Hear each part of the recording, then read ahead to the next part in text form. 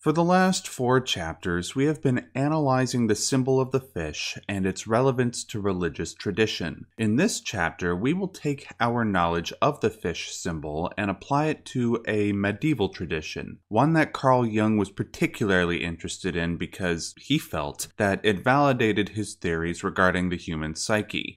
That tradition was alchemy. For the sake of time and clarity, I will provide a basic definition of what alchemy is, so we can move on to Jung's analysis. In medieval times, before the advent of scientific chemistry and medicine, the alchemist sought to transmute lesser elements into greater elements, such as lead into gold. The primary goal of the alchemist was to discover the philosopher's stone, a supposedly perfect substance that could turn all base metals into gold and give its wielder eternal life. Clearly, alchemy wasn't like science in the sense that it was grounded in a purely objective, materialist worldview. It had many spiritual, supernatural aspects. These aspects, in Jung's mind, were projected by the unconscious psyche onto the alchemical recipes.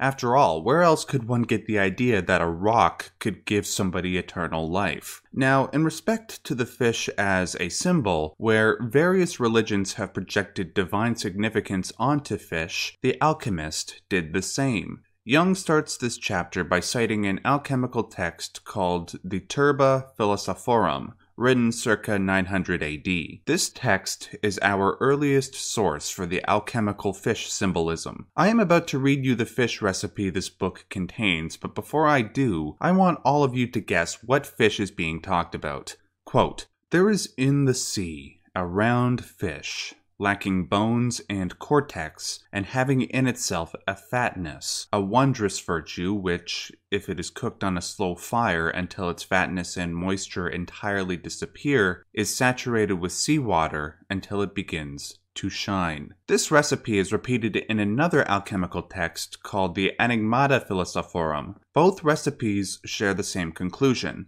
Quote, "When the citrinitas xanthosis yellowing appears, there is formed the collyrium, eyewash, of the philosophers. If they wash their eyes with it, they will easily understand the secrets of the philosophy." Clearly, this recipe is cited because it is reminiscent of the Book of Tobit, which we discussed in the last 2 chapters. Both the book and the recipe prescribe applying the contents of a fish to one's eyes in order to provoke something miraculous. However, both stories differ in regards to the type of fish. The fish in the Book of Tobit clearly wasn't a round invertebrate, so what fish is a round invertebrate?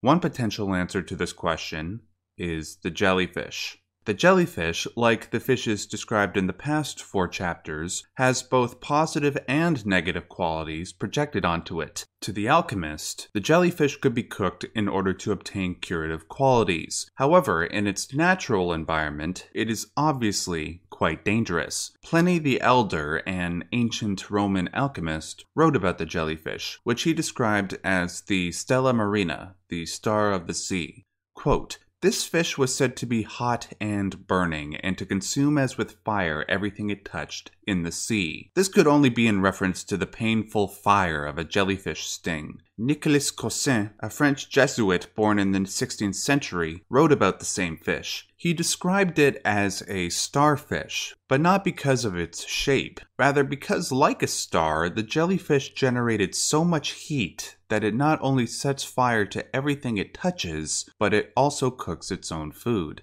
We now have positive and negative descriptions of the jellyfish, echoing the ambivalent nature of fish described in the last chapter. What separates those fish from the jellyfish, however, is that the jellyfish was seen as a perfect union of these opposite elements, rather than a mere bearer of multiple descriptions. Jung references another commentary on the jellyfish by an alchemist named Pacinellus, who describes the fire of the jellyfish as the fire of the Holy Ghost. The miraculous fact that the fire of the Stella Marina does not go out in the water reminds him of the Divinae Gratia Efficacitas, action of divine grace, which sets on fire the hearts that are drowned in a sea of sins. In other words, the jellyfish is the perfect union of the opposites of fire and water. Just like the Jungian self, the God image is a perfect union of opposites, so too is the jellyfish. It is this quality that gives the jellyfish such divine significance to the alchemist. The fire of the jellyfish is fire and water at once. The philosophers name it the living fire in honor of God, who mingles himself with himself in the living water. The union of opposites in the jellyfish does not stop with fire and water, but also in regards to love. Love, like the God image and the jellyfish, has its positive and negative elements. The aforementioned Nicolas Cossin said that the fire of the jellyfish, which resides in the water, signifies the inextinguishable power of true love, just like the fire of the Holy Ghost represents true love. Piscinellus says that this starfish is the hieroglyph of a lover's heart, whose passion not even the entire sea can extinguish. As romantic as this is, we still have to acknowledge, just like Piscinellus does, that love can take on both a divine and profane quality, and so too can the jellyfish with its symbolism of love. Piscinellus goes on to quote Saint Basil, who some of you might remember from chapter 5 when we discussed the Privatio Boni doctrine. Quote, "Then conceive in your mind a deep pit, impenetrable darkness, fire that has no brightness, having all fire's power of burning but without any light. Such a conception describes the fire of hell." I'm sure that anybody who has ever felt true love in their lives will know that it will bring you infinite joy, but it will also bring you infinite pain. That is what love is. One cannot feel the infinite joy without having the infinite pain to give it dimension. Just as Jung has stated from the beginning, the reason why the jellyfish has these qualities is the same reason why the constellation of Pisces was symbolized by fish.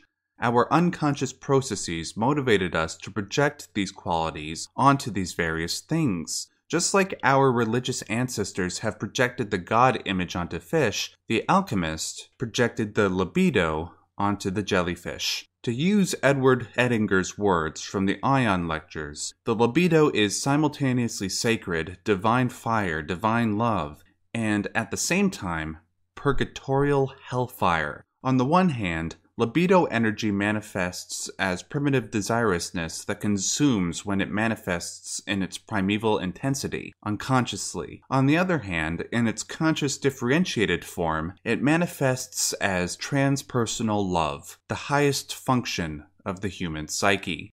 Unfortunately, I had to split this chapter into 2 videos because there's just too much information to go over. Before we conclude this video, I want to cite one last part of this chapter. On page 134, Jung details a dream he had at the age of 20. He doesn't say that this dream was his in this book, but it is confirmed in his autobiography, Memories, Dreams, Reflections. Quote, "He dreamt that he was walking in a wood. Gradually, this grew more and more lonely and wild, and finally he realized that he was in a primeval forest. The trees were so high and the foliage so thick that it was almost dark on the ground. All trace of a path had long since disappeared, but driven on by a vague sense of expectation and curiosity, he pressed forward, and soon came to a circular pool, measuring 10 to 12 feet across. It was a spring, and the crystal clear water looked almost black in the dark shadows of the trees. In the middle of the pool, there floated a pearly organism about 18 inches in diameter that emitted a faint light. It was a jellyfish."